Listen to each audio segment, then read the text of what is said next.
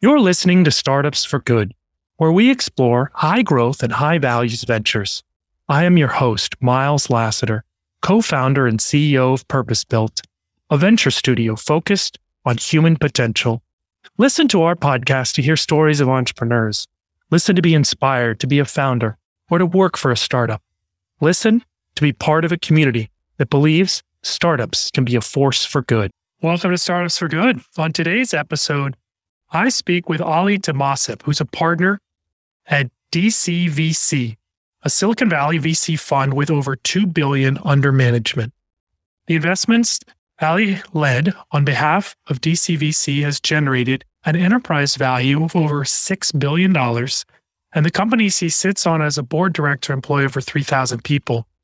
He has 7 publications, including 2 books, 5 academic papers, and holds several patents and has won medals in national and international physics and computing Olympiads. Ali and his work have been featured in the Wall Street Journal, BBC, Fortune, Guardian, The Telegraph, and Forbes, among others, and he's given keynote talks at major events and conferences. In today's episode, we focus on his latest book, Super Founders: What Data Reveals About Billion-Dollar Startups.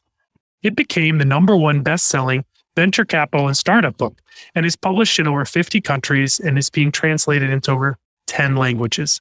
He spent 4 years personally compiling and quality checking the data.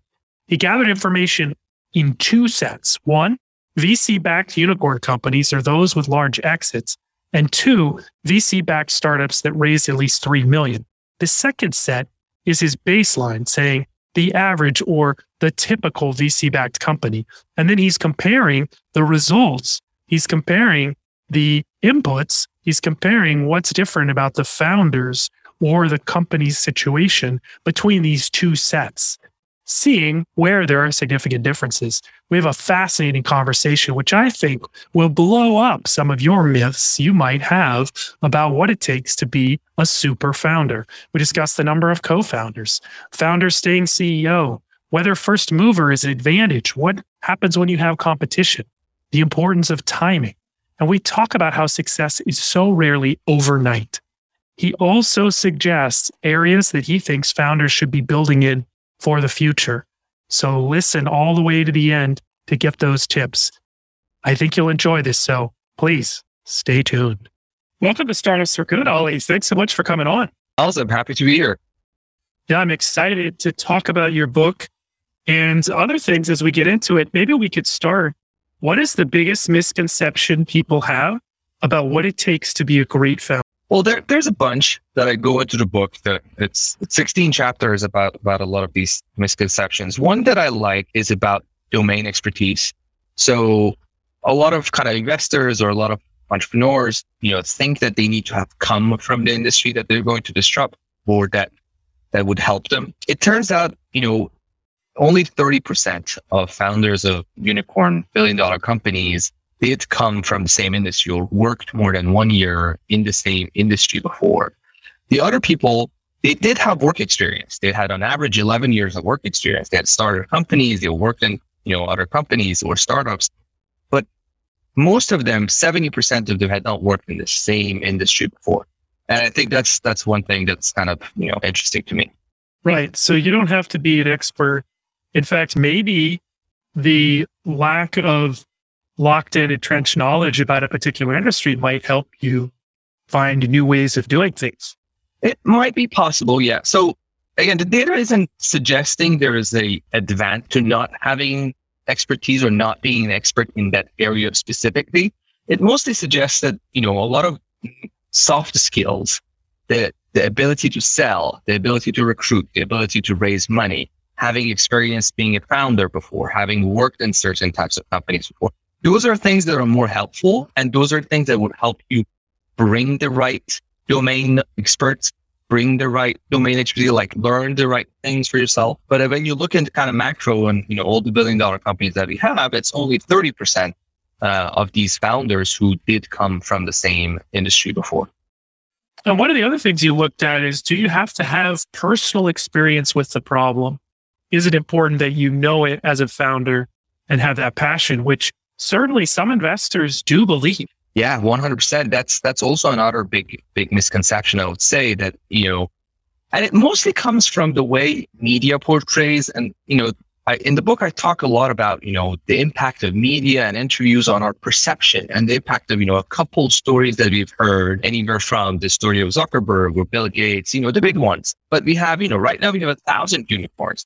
And a lot of those stories don't look like the top 5 that, are more famous and a lot of people have read about.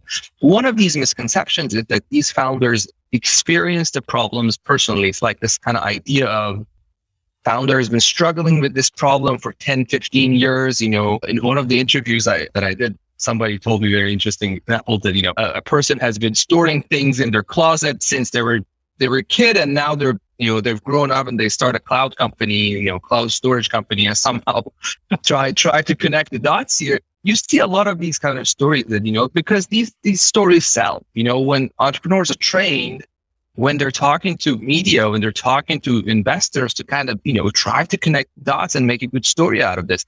But I went deeper. I, went all the way in, tried to understand, okay, what is real, what is not, interviewed a lot of founders, go to the very early days, how these companies' ideas changed and pivoted.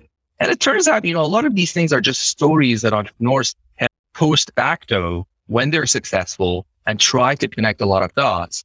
But in fact, they were looking for a good idea. They wanted to be, an entrepreneur. They wanted to start a company. They found some great group of co-founders and they looked for a good problem. They ended up finding it and, went to be great. One example of this is DoorDash.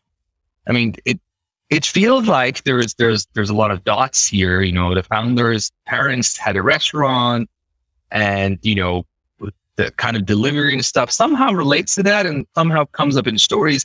But when you go to the early days, basically, Tony and the other 3 co-founders of DoorDash, they were MBA students. They were looking for problems. They walked in downtown Palo Alto, and they talked to every small business owner. And they tried a couple different ideas from customer satisfaction and a lot of different things. And then they ended up, on the idea of, delivery and on-demand delivery and, what became DoorDash. So this kind of, the dots didn't exist in the beginning. They were looking for a problem to solve. They did a lot of customer interviews. They found what they had to solve. And then post facto, when we look back at it, we see some connections there. Right. It's certainly been a theme on this podcast. We've talked with founders who tell the real story about how they had a team first. They had someone they wanted to work with.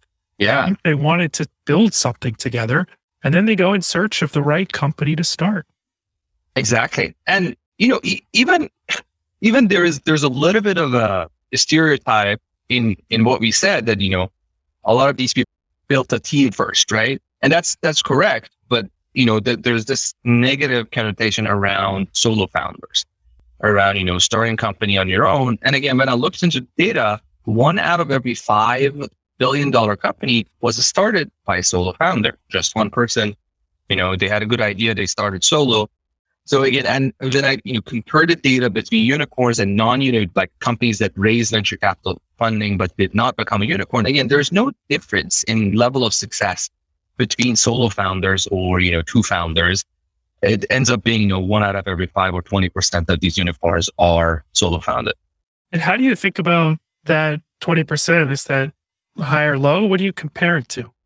It depends on your prior misconceptions. If you as a person have thought that, the solo founders do not succeed, or a lot of companies, are not started by solo founders, investors shouldn't fund them, it might be high. It was higher than what I expected going into this kind of data exercise, but I think it's the right number. And again, I have 2 sets of data. I have data on all unicorns and I have data on every venture-backed company that, few of them became unicorns and most others, failed or were smaller exits. And when you compare them, you see actually investors do invest in solo founders 20% of the time. And, ends up being that 20% of unicorns are solo founders too. So there's no advantage or disadvantage to this specific number of co-founders. Basically, the study finds there's no correlation between number of co-founders and the exit outcome or the, whether or not this company becomes, Yeah, which is really interesting. I've advocated on this podcast that having a co-founder has a lot of emotional benefits and supporting each other and other benefits in keeping you in the game and persisting. But this data seems to suggest maybe that's not as valuable as I've argued. So I'm really curious about that. Yeah, I mean, it has been valuable for 80% of these billion-dollar companies. So it's certainly there's a ton of, great things, starting a company with a lot of people. I would recommend that to entrepreneurs as well. But it's like, if you don't find it, it's okay. And you can still become successful. That's what I'm trying to, demystify in the book.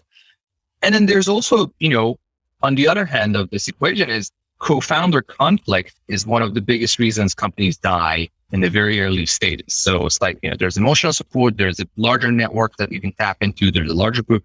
But on the other hand, ego and co-founder conflict and a lot of these things kill companies. So there's, two sides to the equation. I think the statistic from Professor Norm Wasserman is that something like 60% of startup failures can be traced back to team issues. Yeah. I think that is the majority. I mean, I feel like that plus not being able to raise money should be, the top reasons companies fail. What do you make of thoughts around founder and CEO staying the same person? Yeah, I am a big advocate for that personally. I think when I invest, I always invest believing this entrepreneur, this current CEO and founder would remain the CEO and take this company public and, even afterwards.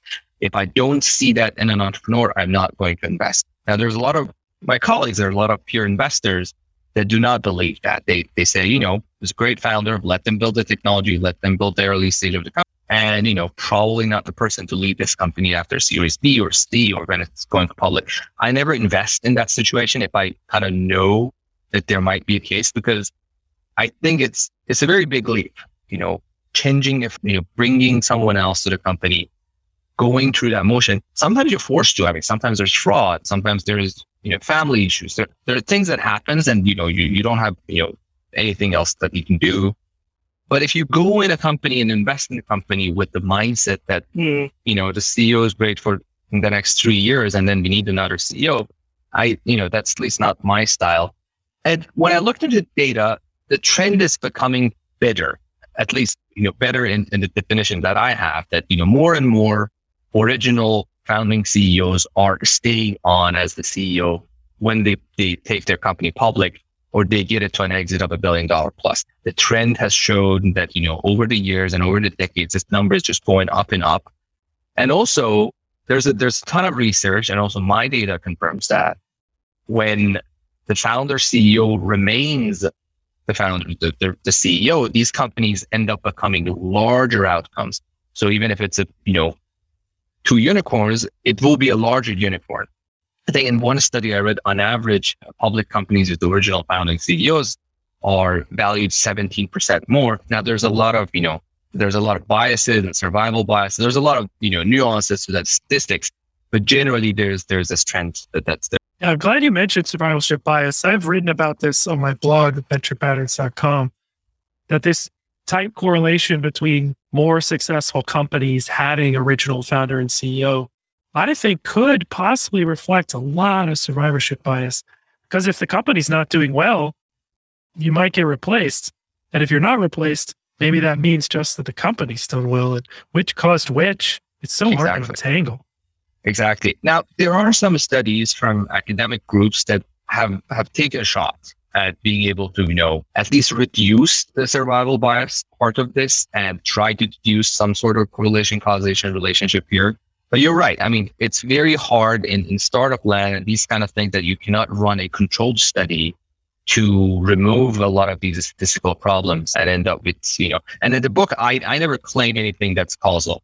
I say, this is the data, we have it, we see a trend, but I'm not claiming any of these things are causal. Right. And I'm glad you mentioned that as well. So if you were to put your sort of academic hat on, what would you say about the caveats or the things to be aware of in looking at this data and not taking it too far? Yeah, I mean, the number of unicorns that we've had is still limited. I mean, we have a couple hundred unicorns. Now there's 1,000, but when I did the study, it was much less than that. So the data isn't big enough to be statistically sure about everything. Now, I did one thing that kind of this type of study didn't exist before this my study in the book, which is I have 2 data sets. I have every venture-backed companies raise a minimum of $3 million. That's my baseline. And then I have that group of them that became unicorns. So I can kind of reduce some of these statistical errors to some extent. We can see, how the two groups differentiated, and I have, looked into, 95% confidence intervals and a lot of, statistical tests on these, results that I have, and removing some of these errors with multiple comparison testing problems. So I've done a bunch of stuff to try to remove this, but at the end of the day, it's like, when you read this data, it's like, this is the current state of the errors, and this is how startups that raise money were, and this is what startups that became unicorns are. And you can see some trends, but that's basically it. You shouldn't take it that much more than that. You shouldn't necessarily change the way you operate your company based on this data, but it's helpful to contextualize yourself as an entrepreneur on how you stand compared to the rest. How is your idea or market dynamics or competitive landscape stand against what's the norm being among unicorns and venture funded companies? I think you go a long way to breaking up some of the myths and stereotypes people might have about what it takes to be a successful investor. And I commend you for that. It's really encouraging to see. I also think as the stories around what is the quote unquote right or best kind of founder change, that changes the game as well. So there's some reflexivity to this whole situation. Right. Yep. Now, one of the things that you studied is that raising more money does lead to a higher chance of success. Now, I'm curious for your thoughts on that. Yeah. So the right way to frame that is companies that ended up becoming these billion-dollar companies on average had raised more money and had raised money faster than companies that did not become unicorns. Again, there's a lot of causality problems and biases problems. So setting that aside, it's mostly kind of looking at it in reverse, right? A lot of these companies that became successful had raised a ton of money, had high valuations in fast intervals, and that's okay. It's like, a lot of investors may think that, just because a company is raising money in fast intervals, or just because a company is raising money at a very high valuation, or just because a company is raising, before its metric, a lot of these reasons at a portfolio level that may cause problems. But when you look at these, outlier companies, the companies that broke out, a lot of them had raised, Series A rounds for very expensive valuations. And they ended up, sustaining that and becoming, Facebook is a great example of that. I think $100 million Series A valuation for the time being, it's, crazy. And a lot of, other very successful companies, that I think that the statistic was they raised rounds that were at least 2 times larger than the average startup group, and they raise money 1.5 times faster than the average startup. So you see a lot of these trends that, these fantastic are able to sell their story well, have the correct connections and, resources to go raise money faster and raise more money. It's interesting because the unicorn definition is defined by fundraising success. Yes.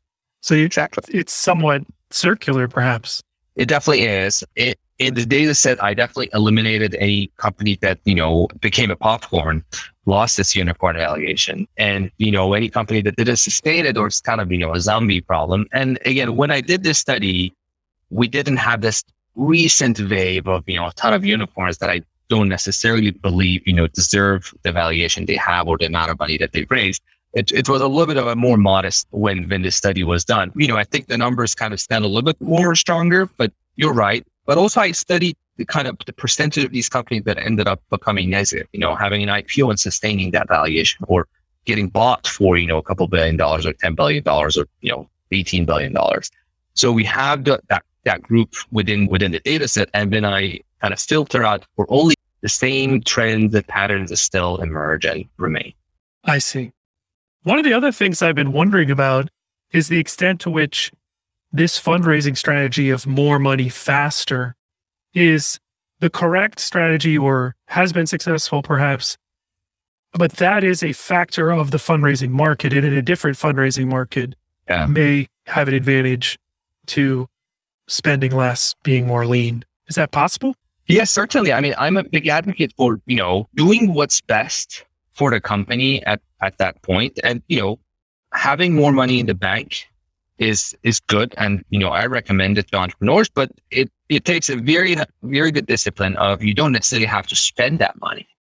You can raise that, but if you have the discipline of still, being lean and only, spending that money when there's product market fit.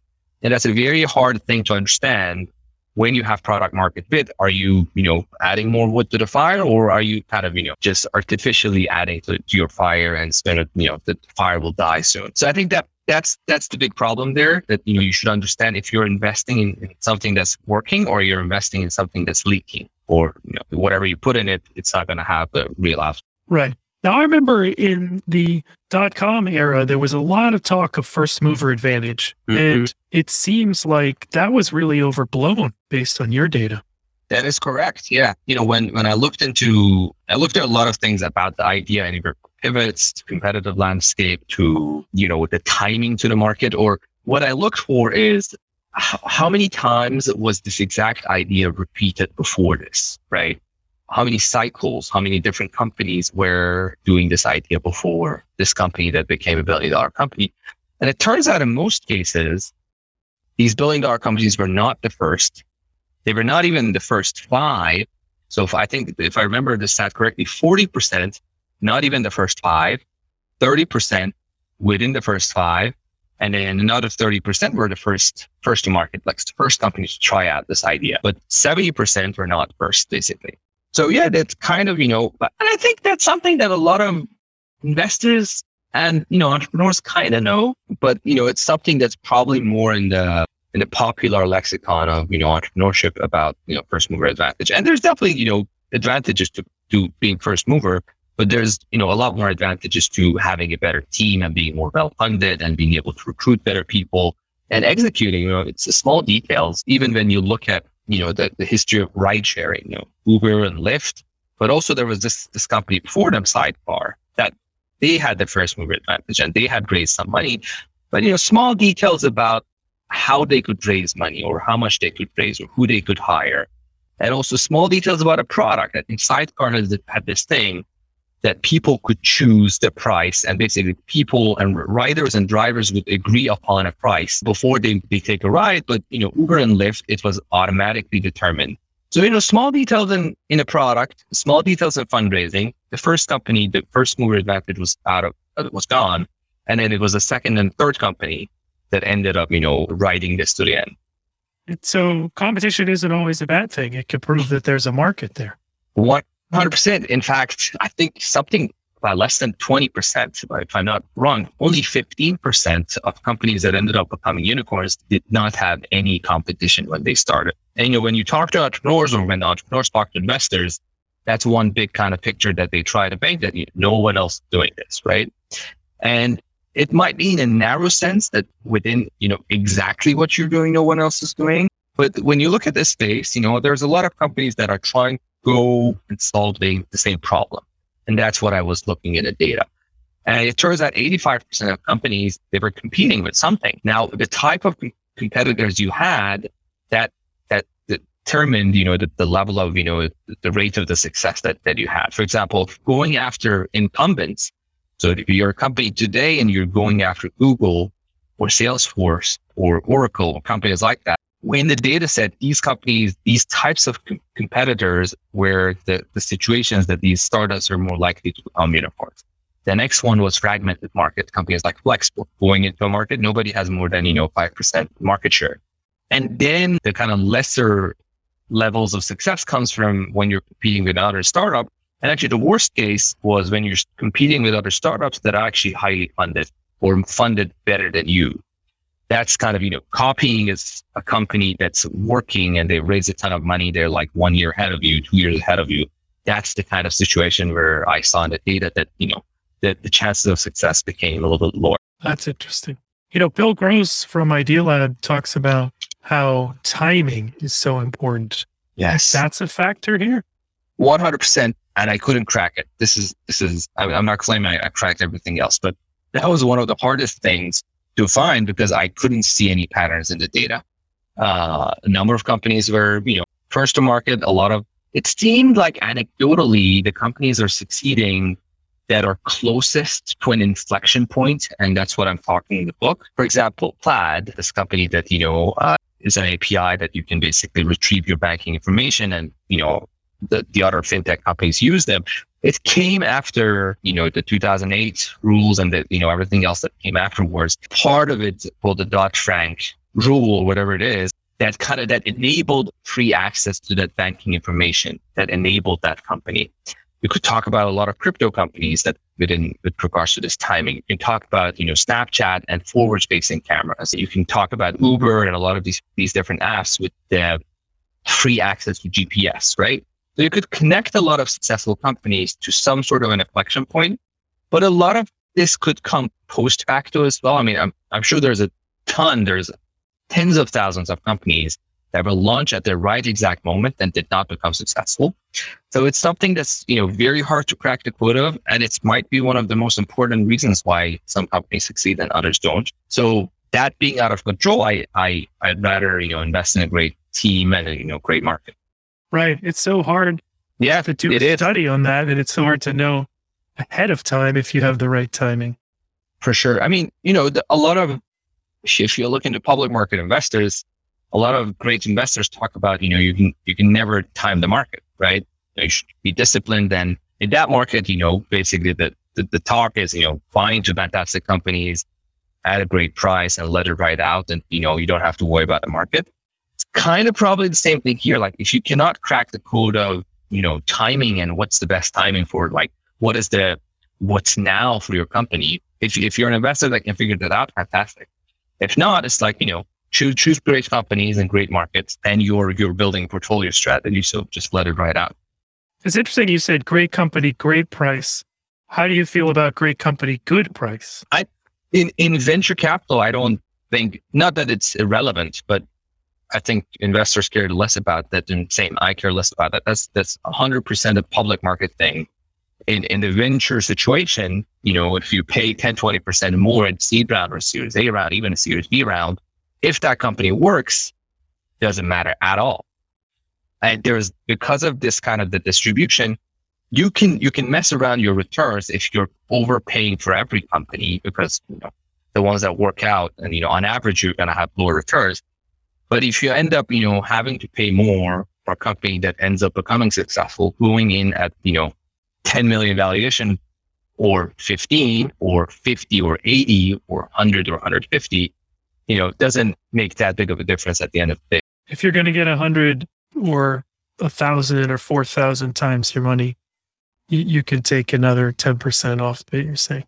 Exactly. Right. And, it would reduce the returns, but it's much more costly if you're not in that company. So it's because of the upside and downside scenarios that we have in venture. If you miss that company that's whatever cheap, that's your biggest loss, not the fact that you could do it at 100 or 120. Now, did you look at the socioeconomic background of founders? I did not. And the reason is it's very hard. You cannot, I basically looked into data and collected data that is kind of there. You can prove it. You can find that number. You can put a number to it. You cannot really put a number to the socioeconomic background of founders. Now, anecdotally, I looked at the stories of hundreds of companies. I interviewed, a lot of people, all the way from founders of Cloudflare, Guild Education, and Nest, and GitHub, and Instacart, plus a lot of investors. And also, I wrote these kind of case studies about probably there's 100 companies that I've written these kind of examples and stories in the book. I don't see enough socioeconomic diversity. And I think that might be one of the biggest problems that, in terms of diversity needs to be solved. There's a lot of good things that are happening in venture, and, more and more money is going to women and people of color, and that's fantastic. But I think the next frontier of that is the more and more money needs to go to people with, or more and more programs or things needs to happen to help make sure that people not in the best, socioeconomic situation or background end up being able to take the risk and start companies and learn something from that process and, go on from there. And that might be one of the least diverse things that, at least anecdotally, I could see in the data. Right. Well, thanks for sharing so much about the book. I hope people pick it up. I think it is interesting both to investors who are thinking about what makes a great founder and what should I be investing in, and also to founders so that you don't get confused by the other stories and myths out there about what it takes to be successful. Yeah. Basically the gist of it is, don't necessarily listen to the interviews that you see or the famous stories that you see online. There's a ton of different ways to start a $1 billion company. There's a ton of ways. And the main theme of the book, this idea of a super founder, is in a lot of these cases, the pattern that emerged is a lot of these entrepreneurs start a company and that might not be successful, then start another company that ends up being like a $50 million exit. And then they start a third company. By this time, they've learned the ropes, they can hire, they can raise money. That will be their impactful company. That will be their biggest kind of $1 billion company. And I call these people super founders. And, that's why the name of the book is Super Founders. And I'm doing a lot of things around super founders at this point. And that's the kind of pattern that I see. It's like, go and start a company, go and work on your idea, and you might be successful, and that's fantastic. Even if not, don't be discouraged. Go and start another idea, go and start another company. And, it's like everything, practice makes perfect. And eventually you'll end up making it if you go through this path that everybody has taken. None of these people had an overnight success. Then you go deep. They all started a project before. They all started a company before. Some of it succeeded. Some of it failed. Eventually they got to where they are today. This growth mindset about becoming a founder is really inspiring. I'm curious about how this has informed your own investing work. Yeah, I think when I invest, I tend to pay less attention to where somebody went to school, what they studied, or where they worked, and more attention to what they've built before. It could be a company, it could be a project. Even if they're students, they might have started some project of value, or they might be an entrepreneur with 20 years of experience. And I'm looking for those signs that this person has created something of value before, has been able to build something and sell something before. And now they're starting this company and now they have the resources. So I care about resourcefulness, thoughtfulness, and this kind of super founder pattern or journey, which is, you've built something before, you've sold something before, and are starting something now. And these are the things that I care a lot more than, if somebody was an, VP at Stripe or, a graduate student at Stanford. And are there particular industries that you're interested in these days? So generally at TCVC, so we are a $2.5 billion deep tech venture capital, VC firm. We invest in companies that solve complex engineering and use kind of the latest science to solve trillion-dollar global, very high impact problems. So we typically don't invest in pure software, or we don't invest in kind of pure SaaS or consumer social media networks. What we invest in is rockets, satellites, new materials, construction, robotics, drugs, therapeutics, the basic things that are hard, things that sometimes come from the industry, sometimes come from universities.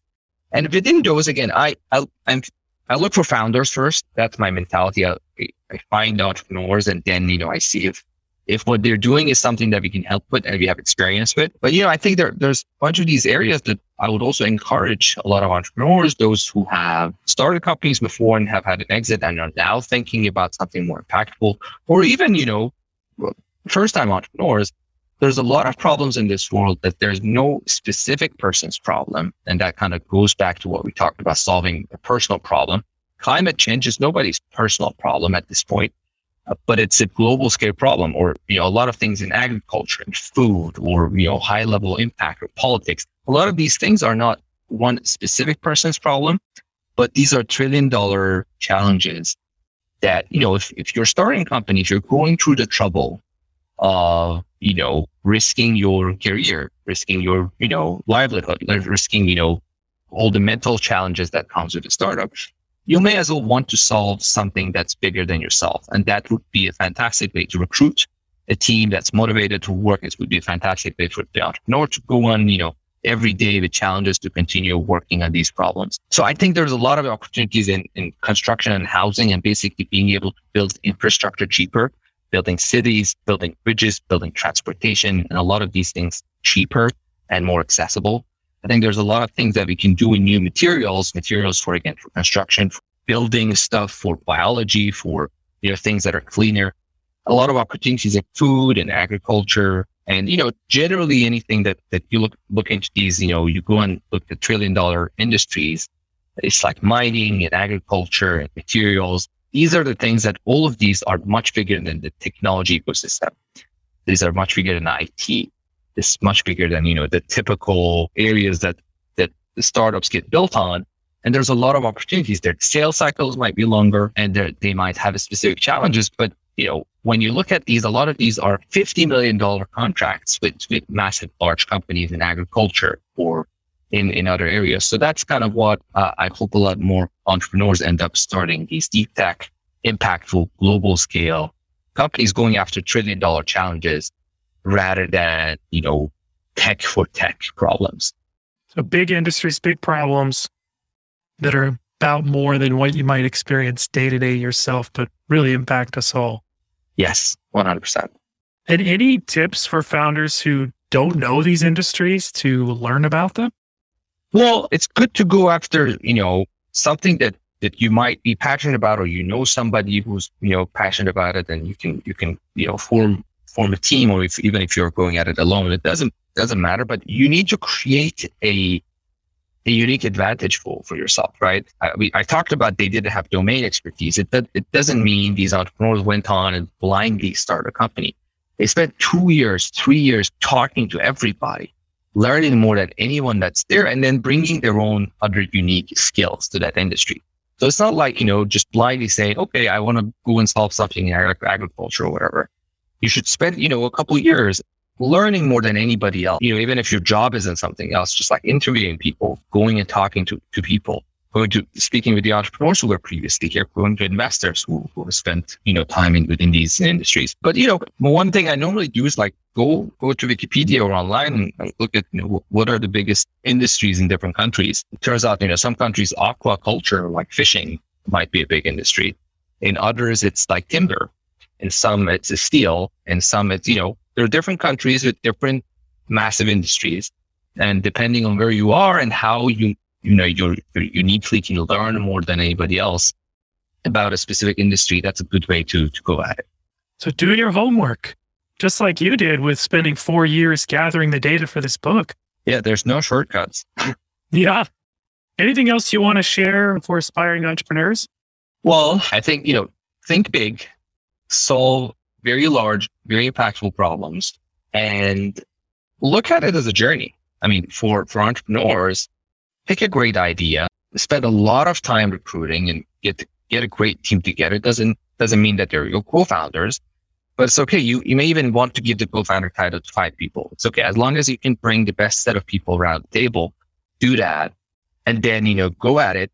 And if it's not successful, pick it up. Hopefully, you have enough resources to keep on going and just change that idea or start another company. And that's the story for a lot of these successful, founders. If you do not succeed, don't think that my story doesn't look like Zuckerberg's, right? Because he succeeded in the first time round. When you go and actually look at it, a lot of these entrepreneurs had failed and a lot of ideas before as well. And we don't hear about them as much. So just go and do it again. And this time you're more likely to succeed. And even if it fails the second time round, go at it. Hopefully, by the third time you're at it, you've started a massive successful company. Don't give up. Keep building. I love it. Give up. Thank you so much for coming on the podcast. It's been great. Thank you for the great question. I hope the listeners enjoyed this. And how can they follow up if they want to learn about you or the book? So the book's name is Super Founders: What Data Reveals About Billion-Dollar Companies. It's available everywhere on Amazon or Audible and in every format, Kindle as well. I'm on Twitter, Ali Tamasep, LinkedIn as well. You can do me on any of these platforms. Wonderful. Thank you. Thank you, Miles. If you liked what you heard today, be sure to subscribe using your favorite podcast player. And please give us a rating and review. Startups for Good is brought to you by Purpose Built, a venture studio focused on human potential. If you're inspired today and want to reach out, please visit our website, purposebuilt.vc. Thank you.